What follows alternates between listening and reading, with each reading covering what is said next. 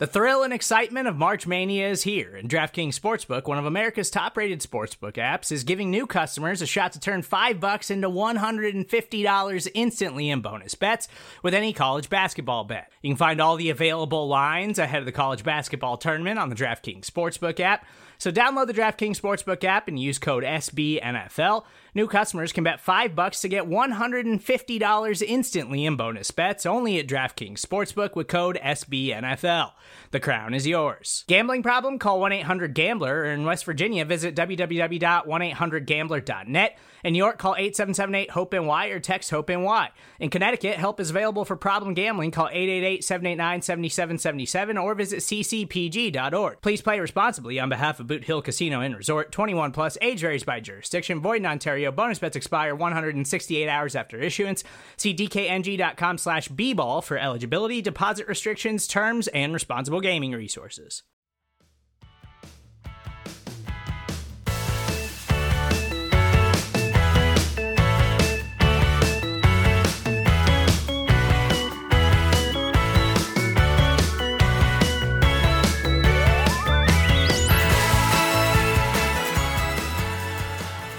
What's up, guys? Kelsey Charles and not Megan Murray here. And you are listening to Girls Talking Boys, though. Don't worry, still provided to you by SB Nation.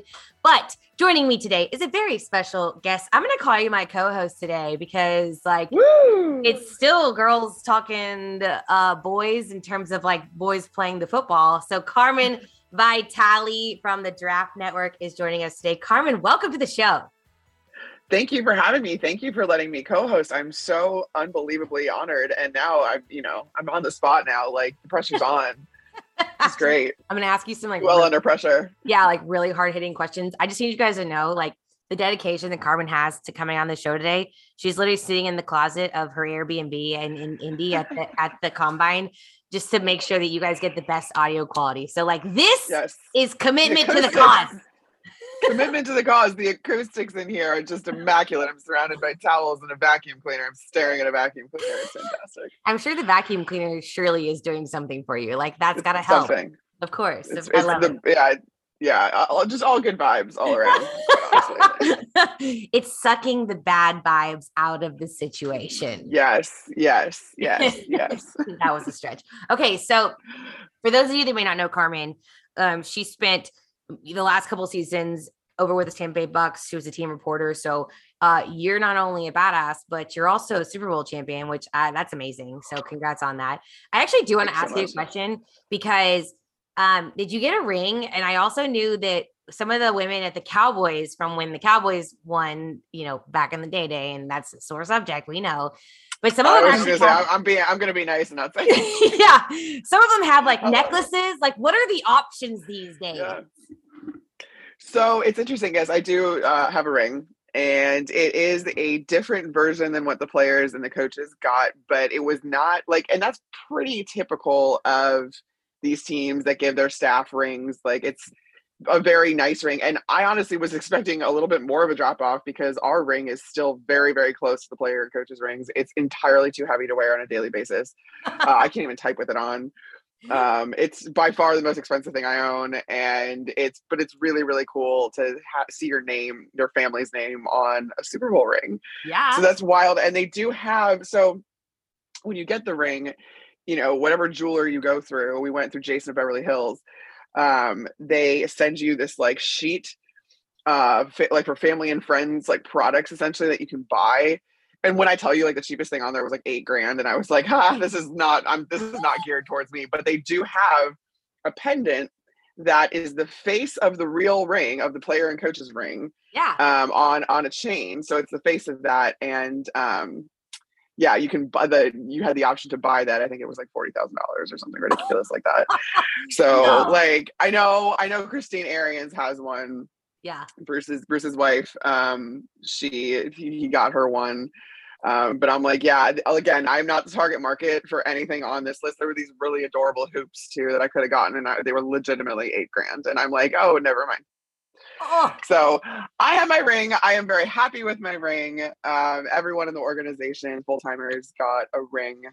And it was surreal. And that's why you work for a team, right? It's you get the chance to maybe do that if you're in the right place at the right time, and that happened to have happened. Yeah, that's so cool. I was supposed to come down to the Tampa Bay game at the beginning of last season.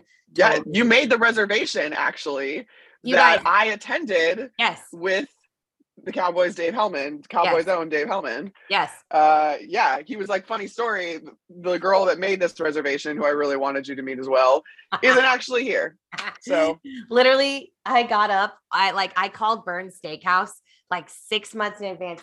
Children, we're not doing you it. have to. I know. Legitimately have to. And I was like, we need a reservation for like 15. Like, ma'am, you're gonna have to call us back at 7 a.m. on this date, which is like 60 days before the day that we wanted our reservation. And I was like, okay. And I did just that. I went through all this effort and then I like bailed and I was like, yeah, I can't go. Like, I couldn't remember why I couldn't go. I don't even know why, but here we are. So I'm glad it was good though.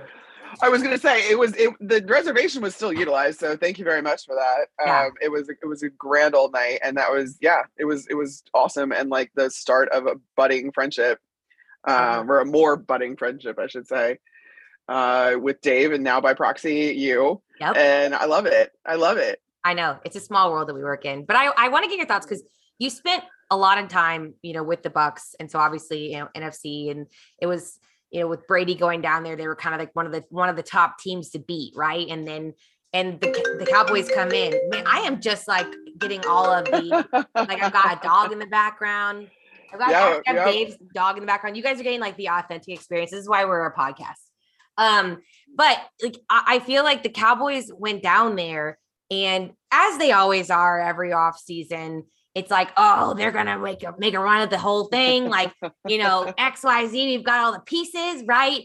But then they go down to Tampa and they opened some eyes. Like, even though they didn't leave with a win, it felt like people were like, oh, okay, like, we see you, Dallas. Were you surprised by like that performance? And then like ultimately where the Cowboys ended up being? Because, now in your new role, you're covering more of the whole NFL. So, just thinking a little bit more bigger picture here, like the trajectory of their season. Like, I feel like they started off so strong, and then you're like, oh, should we have expected this all along? Or was that like a fluke? Or do you think it was just like, like it happens, like they just couldn't get it done? Well, thank you for giving me the opportunity to, broaden my lens, because this is my job now. But no, I mean, like, when the Cowboys came to town, I was not surprised at all. And I mean, it came down to Tom Brady being Tom Brady, or having to be Tom Brady and lead that comeback with some extra assistance by Chris Godwin, and then ultimately Ryan Suckup to kick the game-winning field goal. But I wasn't surprised at all. I knew that game could go either way. I was nervous about that game. I wanted the Bucs to get off on the right foot for their quest to repeat. And you really do, though. You learn how hard that is in going through this season, and you really do get everyone's best shot. But it was a great effort by the Cowboys. By far not their best game. Like, they went on a tear after that, and then tapered off, lost all semblance of offense. I don't know if it was a matter of just not adjusting, and teams figured them out after they had some film on them, and it was just like all downhill from there.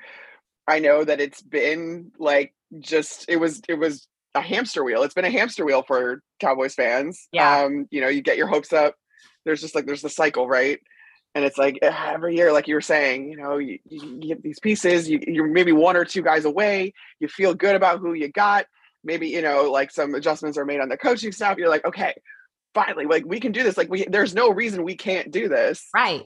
And then for whatever reason, it crashes and burns. And I don't know what that's necessarily like, because any fan base that I've ever been a fan of, I grew up in Chicago. Yeah. The Bears were horrible until they weren't. The Bucs were horrible until they weren't. So it's like, I never had this cyclical hope every single season. Yeah. And I can't imagine the roller coaster that you guys are going on. But from an outsider's perspective, it's like, this is what the Cowboys do. And I don't know how you trust this team, going forward, because it just seems that as many of the pieces as you can have, and how everything could look so perfect on paper, it still just doesn't work out. And that has to be the most frustrating thing. It totally is. It totally is. Cause like, I think, I think I tweeted this, I've said this multiple times, like at the end of the season, I was like, it's so frustrating to feel like you have all the pieces and you can't get it done. And everyone's like, oh, like, what do you mean you have all the pieces? Blah, blah, blah. And I'm like, in the salary cap era, you have all the pieces. Like, stop it. Like, you can't have a freaking super team that doesn't exist. They literally have a salary cap because of that. But and that, I think that you have gotten, I mean, like the Bucks in a lot of ways were kind of the start of this. And then we saw it this last year with the Rams, where you go real hard in free agency at some veteran, very established players. You get very, very creative in your accounting. And it does take a little bit of kind of leveraging your future. And you've seen that blueprint now work twice. Yep. But that being said, that's clearly not the only way to do it. And I like, again, it's just, you have everything on paper can be perfect, but that's I have to imagine is the most frustrating part, because there's nothing that you can point to and be like, all right, well, if you fix this, that's definitely an upgrade. If we fix this, like, there's no tangible solution, and it sucks. It sucks. Because I want to get your perspective too, like as someone who's been a part of a team that won the entire thing, and like we just talked about, had multiple pieces that when you put them together or you write them down on paper, you're like, yeah, this is a winning recipe, right? But then, the Cowboys obviously had a letdown of the end of the season, but you're bringing back you're bringing back both coordinators, which is shocking to me. Like, that is out. No. I mean, I feel like a fraud, because when Dan Quinn came back to the Cowboys, I was like, I obviously have no idea what I'm talking about, because I would have never in a million years guessed. I thought Dan was for sure. I thought DQ was for sure gone. Me too. I really did. Because like his departure from Atlanta wasn't like, oh God, like we suck so bad. It was like, it was just, they needed something fresh. It was, I feel like it wasn't malicious. Like, you're like, we can't continue on this road of mediocrity.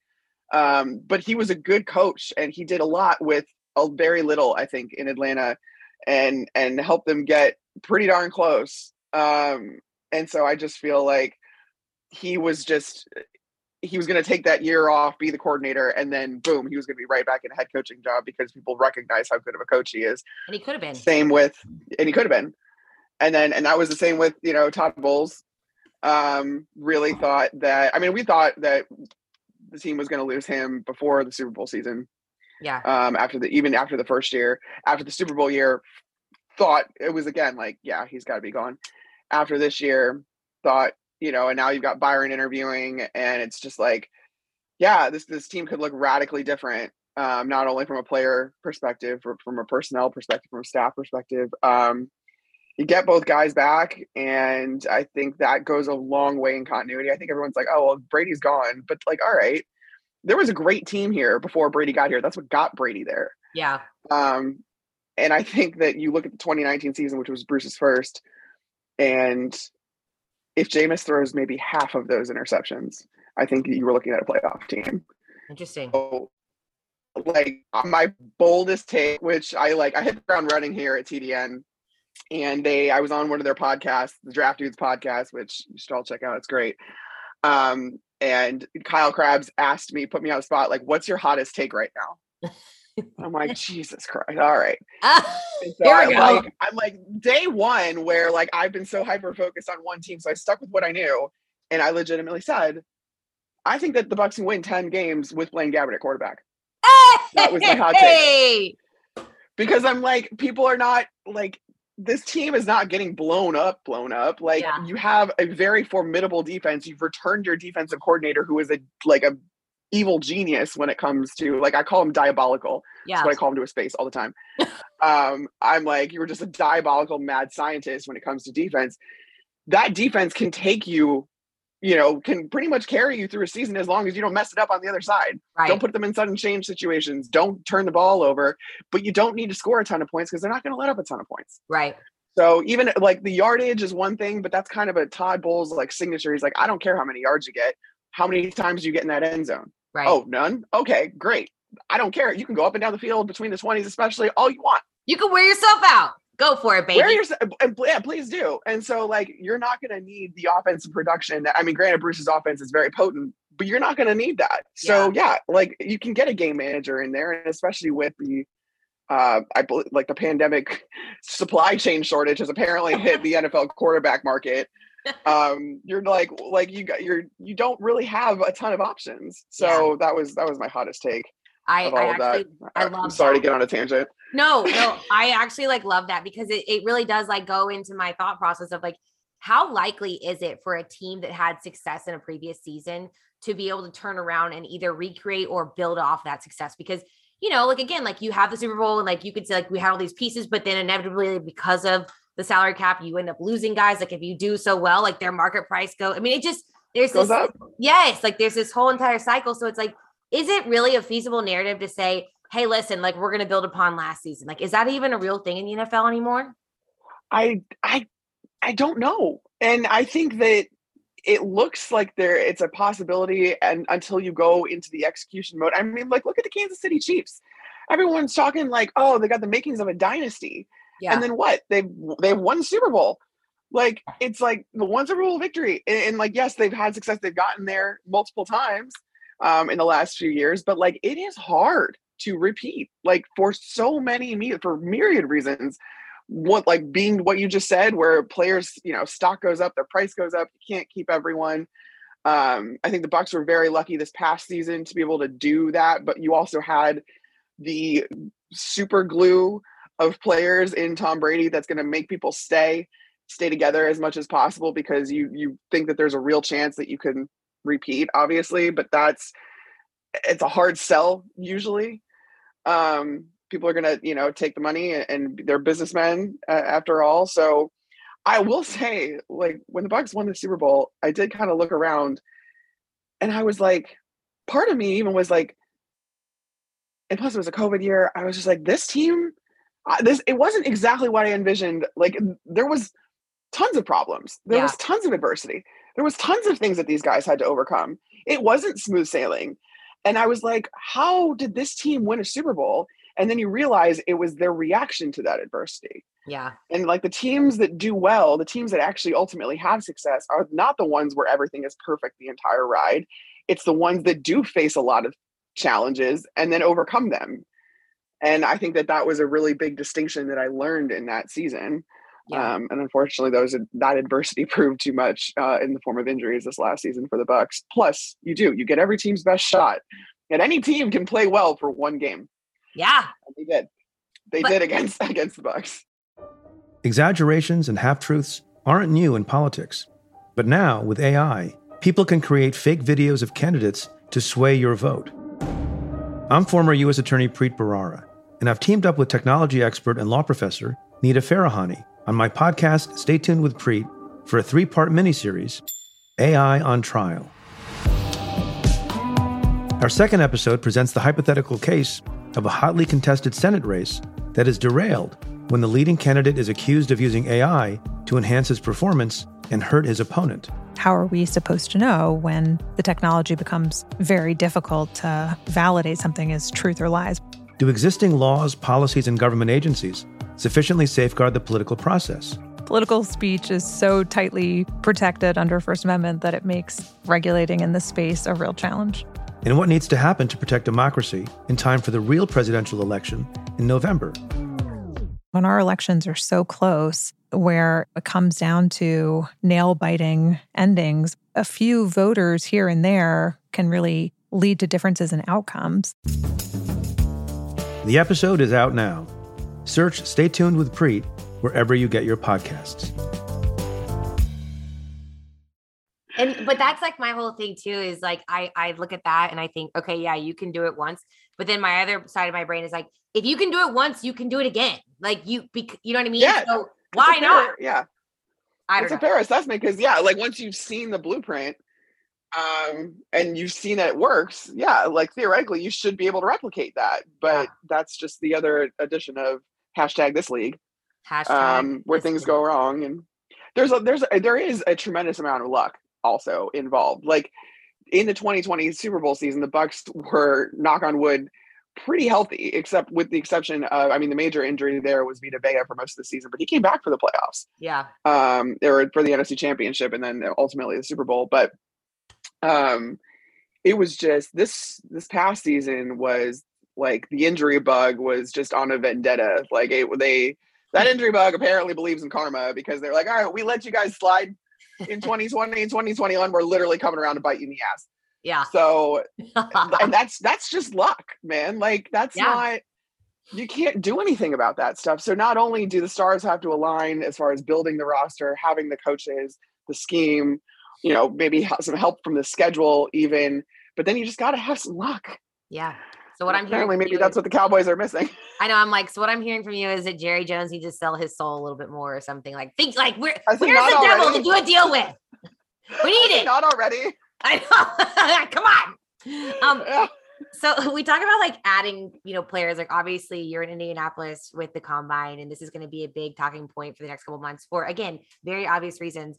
I want to dive into more of the work that you're doing, and just in general, like peel back the curtain from the outsider's perspective, like someone who's never been there before, someone who maybe hasn't tuned in to all of the combine drills on TV this week. Like, what's it like at the combine? I'm sure it feels good to be back in person. Like it was a very weird pseudo virtual thing for the past couple of seasons. The NFL just released their memo this week that they are lifting all COVID protocols. So I'm afraid to call anything normal at this point, but like let's say like there's a new normal that is back in business. So I'd love to just kind of hear what it's like. What are some of the main storylines and what you've been up to this week?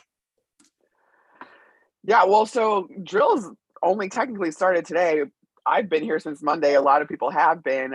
Media started on Tuesday. And so what they do is you're in the Indianapolis Convention Center, these giant ballrooms, and you got these podiums set up everywhere. And they bring prospects by position group to each podium. And you sit there in these little scrums, and it felt good to be back in these media scrums, as much as we all hate them. It's like that little bit of like nostalgia almost, when you're like, I'm back in my element. It's not a great element, but I'm back in it anyway. And you get to talk to, these guys, and meanwhile, the prospects are going through meetings with all the individual teams. And this is where like the big brass comes in, right? It's not just the scouts that are on the road that have, plucked these guys and followed their entire careers up until this point. Now you get interviews with head coaches, with GMs, sometimes owners. Like you have all of the big guys, the big guns in the room. And so that, like, I can't stress enough, like, what this is like for prospects, because, they're up at like 5:30 every morning to start meetings, and then they have to do media. And then like they're in meetings the rest of the day till like 11 p.m. at night. And then like after 3-4 days of this, then they have to go and have the best workout of their lives. Casual. It doesn't make any sense. But from a coverage standpoint, from a media standpoint, it's long days too. I mean, media starts at 8 a.m. every morning, goes till, about 2:30. And then that's when you have to write. And then there's a radio row, just like there is at the Super Bowl, every major event, where you're just kind of all exchanging information. You're all in the same place. You're all, you're debating back and forth, this prospect, that prospect, will they fit with this team? How does it look? You're asking these prospects, who have you met with? What do you think you bring to the table? All this kind of stuff. So you can kind of shape this whole pre-draft process that has become such a spectacle. Because the NFL has to, I feel like the NFL is like Regina George. Like it just has to be in the limelight all of the time. 100%. One way or the other. Like they do a very good job of staying relevant. So this whole pre-draft process has just become such a talking point, and such a spectacle. So you've got all the national media in town. And so I've been I've done the podium sessions, asking questions that just kind of pop in your head. And I've done a lot of coverage already for TDN. I've been writing about 3-4 articles a day for them. So it's like, hey. And then you also just kind of get to, like, you go on to people's podcasts, you meet with national media, you kind of get their thoughts about things. And all the while you're working all those back channels too. So then at night you're going out and you're rubbing elbows with the people that, are your sources and where you get your information. And, there's all this back channeling that goes on, which is where most of the deals get done, whether that's media, whether that's personnel wise. And it's kind of this fun, I don't know, like you don't really report on a lot of what you see. Yeah. There's just it's an unwritten rule of like, this is what happens. This is where things get done. And this is our safe space. That's really circle of trust. Yes. Like that's really funny because Dave was telling me that he's like, I feel like he's like the conversations that I have there, like a lot of times there's a very strong football and media separation, right? Like the football side of the house is very separated from the media side of the house. And like it is treated as such. And he's like, but I feel like when I get to Indy, like it's just the walls are down and like I could see some of the scouts on the team, and not that they're not friendly in real life, but like it's just like it's like you feel like there's a different level of camaraderie that you have there. That he was kind of describing that to me, and I just thought that was so interesting. Like you're excited to see these people, and they're like, "Oh man, come have a drink with us" or whatever. And you know what I mean? Whereas like normally in like the halls, it's like, "Hey man, like maybe don't ask me that question like right now." Like, back in Dallas. I know, like in that context, you're buttoned up, you're separated, you know, like your roles, you stay in your lanes, right? There are no lanes in Indy, which is ironic given like the Indy 500. This is a big racing town. It's like there are no lanes. Everyone just goes and merges and everything like that. And it is really fun. I mean, Dave was saying that he was out to lunch with McCarthy. And McCarthy took the entire media, the beat out, the local beat out for lunch. And like, and what other circumstance and what other context are you sitting there shooting the shit with, your head coach? Correct. And you just kind of happen upon these situations too. Like it just kind of like flows, and you go out and you find this person at this bar and they lead you to this person. And it's just a big networking kind of media, and everyone's just and this year especially, given that we didn't have this experience last year, I think everyone has a renewed sense of appreciation for everything that goes down here. As tiring and as much lack of sleep as you get. I can't even form real sentences right now. And I'm here till Sunday, so it's a marathon, Kels. It's not a sprint. Let's go. Holy cow. That gives me big training camp vibes where I was like so energized like the first 2 weeks, and like then come week 5, I'm like, get me out of here right now. Get me out. This is like a shortened version of all those training camp feels where it's like first day of school, everyone's back, you're so excited to see everybody, you're so excited to get back in the grind of things, and then after a couple of days you're like, nope, done with this. I'm out. Like I'm going back to my hotel so I can go like take a nap and watch some Netflix. Take a nap. Goodbye. I want to know about like what some of the things that you're writing about, some of the storylines this week for people that want to kind of dive in. This will go out on Friday. We are recording this on Thursday night like we always do. So you guys will have the weekend to read more of her stuff. But give us the scoop on some of the high level intel that you're gathering thus far. Yeah. So I mentioned that, these media sessions are set up kind of by position groups. So the way we've been doing it, the way I've been doing it is I have kind of assigned prospects to attend their media sessions and then just kind of see what I see, hear what I hear, pick out certain things that these guys say and cover it a little bit. So like I said, 3-4 articles a day has been coming just from me, the whole TDN squad. There's multiple writers pushing out all this stuff, but I mean the big storyline here is this quarterback class. We touched on it briefly, how like there's no inventory in free agency. There ain't a lot of inventory in the draft either. Wow. I've heard multiple people like on either side, media side, scouting side, like realistically there may not be a first round graded quarterback in this class. So It's like, that's not to say that a quarterback won't go in the first round, obviously, but that's not the caliber of guys you're looking at. So it's been very interesting. Guys like, Kenny Pickett, talk to him. He was in the Senior Bowl. You kind of like have gotten a little bit Malik Willis, all those guys, very intriguing guys, but you already have some like the Kenny Pickett fan size thing slays me. Oh my God. You know how like demoralizing that must be as anyone in general, but like as a man, especially because just go like the preconceived notions that people draw from that. They're like, oh, Kenny has small hands. Like how embarrassing.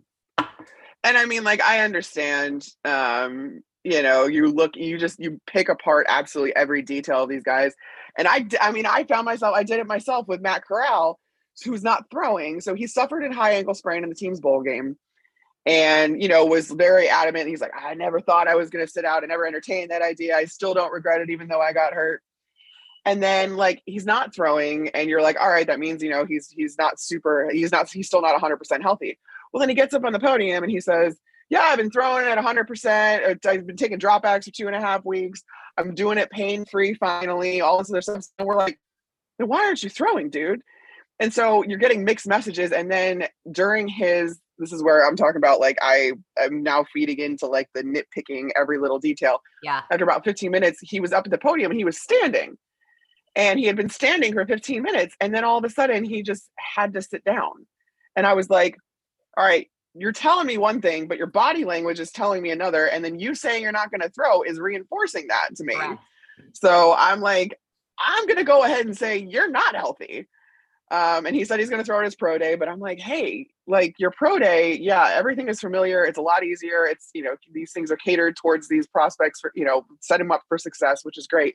Yeah. But I really thought that Matt Corral had a very good opportunity to prove himself in a lackluster quarterback class as QB1. Yeah. I'm like, if you have that much, confidence in yourself, and all these guys do, go out there and throw and give these guys a head-to-head comparison and show them that you are QB1. Yeah. I'm like, you have that, like, this is your chance. Why aren't you taking it? Yeah. So I'm like, that's kind of, that was one of the big storylines that I focused on. And then, yeah, the Kenny Pickett hand size, like he got asked so many questions about that. So painful. And I'm just like, he's like, I play in weather. I can grip the ball. I don't like, my accuracy hasn't suffered. So I don't know what y'all want from me. Yeah. Like I literally can't change it. Like there's nothing, I can't lift weights. Like there's nothing I can do. So that's what's funny is then he goes into, apparently he's been working with some sort of specialist. No! To like stretch out his hands. I'm not kidding, Kelsey. He's going through and he's like, I've been doing these exercises for months to try and like stretch my hands so that when they measure, I can like whatever. And I'm like, where are we as a society that we are now like, there's a specialist for stretching out hands? There's no way that's backed by science. And whoever is doing that is robbing people. He is a straight up thief. And you know what? I can't decide if I'm impressed or just absolutely dismayed, but like, what the F? No way. I know. And well, I'm listening to him as he's talking about this, and people are asking him like, well, what kind of exercises? Like, I don't know. I can't really describe them. And I'm like, I really wanted him though to sit there and show us, but of course he wasn't going to do that. But like so he's getting like inundated. So then like, but like that opened a whole can of worms. And so now you've got half of his press conference just about his tiny hands. And I'm like, I'm thinking like all those TikToks of like, like the people that hold up the little doll hands as like their hands. And I'm just like, God, this is just, that's coming. It's a mess. There's people that are going to completely take some quotes out of this, like, press conference. If that hasn't happened already, whoever listen, if that hasn't happened already and someone hears this and they execute it, you're welcome for the idea. Correct. I will not be executing that. Whatever. But I got to talk to some of my I'm a big man person. Yeah. I love the big man. I love the trenches. Too. Give me O-line, give me D-line. Yes. It all starts up there anyway. So like, just let's go. So I got to talk to my O-lineman today. Super, super like impressed with so many of these guys. Again, people are saying it's kind of an average class, but I think that it's saturated. Like, all across the board, you got a tackle that could go, as the number 1 overall pick. Yeah. And so Zion Johnson was a guy that we talked to today. He was just a delight. There was like I think I described all of the guys. I'm like, you're just a little delight. I have this like propensity to describe offensive linemen with these really cute like adjectives. Like they're adorable, they're cute, they're a delight. But they are like they're just lovely. And I'm like, they are these menacing, gigantic humans. Yes. Like it was hysterical. But they're big teddy bears. They are. Except so, and then we go and talk to like Trevor Penning, who is Northern Iowa tackle out of Northern Iowa, and the self-proclaimed nastiest tackle in this league. And you have to agree, like the way he plays, and like that's kind of the big thing right now in like O-line. That's the trend, is like I want these nasty players, I want these dogs, and it works. Like coming from the Bucs, you probably have the model citizen in nasty players, Ryan Jensen. Yeah, and he sets the tone for the entire line, and so. Penning was like, he actually looks up to more Taylor Lewan, but he was like, I want my opponent I want that defender to like, I want to see the fear in his eyes. I want him to want to get on that bus and go back to wherever he came from. Like, he was just like, it was hysterical. But then in the same breath, he's talking about like watching like Saw movies with his mom and like just like all these little things. So it was really fun to get to talk to those guys. Talk to some of the running backs today too. That's but like, fun. so you get like their personalities and you get like, all this stuff, and you get a chance to kind of get to know them, not only as like what the numbers show, but who they are, and ask them just fun questions and whatever. That's so awesome, dude. I'm so pumped to dive into your stuff. I know I've like taken up a lot of your time already because I could talk to you forever. And so basically, just so you guys know, Carmen's going to come to Dallas and hang out with all of us because she's my new bestie, BFFRL. I'm really excited about that. And, but I'm going to let you go because I want you to actually get a little bit of rest this evening and like maybe just recharge a little bit, like have some time for yourself. I know you're not going to do that because you're going to go do more work because that's just like how you roll. I already know that about you. But I would love if you would tell the good people where they can find you on all the social media platforms, where your work is, like what you're working on right now, so we can just make sure that we are all plugged into all things Carmen.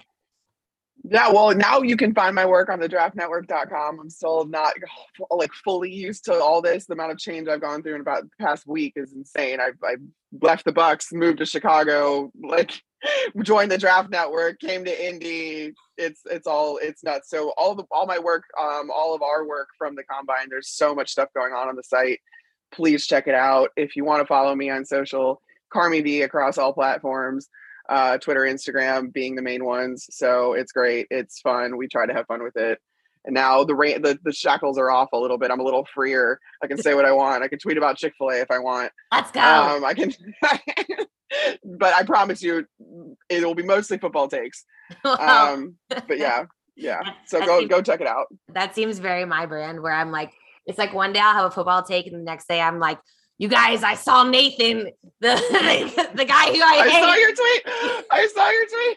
Yeah, that's an offline conversation for you and me on the details. But like, I was like, do I wreck him or not? And everyone's like, do it. Do it. I love like literally anything that like I need to be talked into. I just go to like social media and I'm like, you guys want me to do this, right? And then like that's my justification for everything. Please reaffirm my debauchery. Thank you. Right, exactly. Thank you. Oh man. Please feed me being a horrible person. You're amazing, Carmen. Guys, thanks so much for tuning in. We really do appreciate it. Make sure you are going to go follow Carmen and also the Draft Network, all her work. Obviously, it's a very big time for that too. Also, make sure you're subscribed to the Blog of the Boys podcast feed, wherever you get your podcast, whether that's Spotify, Apple, iTunes, or Stitcher. You can follow me. I'm on Twitter at Kelsey_Charles. I'm also on Instagram at Hey Kelsey Charles. And Meg Murray's not here. You should follow her too. But since she's not here, Carmen, we have some words we say. I know you have to be a little unbiased because you cover the whole entire league now. But I'm going to go ahead and leave the crew with our final saying, which is Dallas forever and Philly for never. Bye, guys.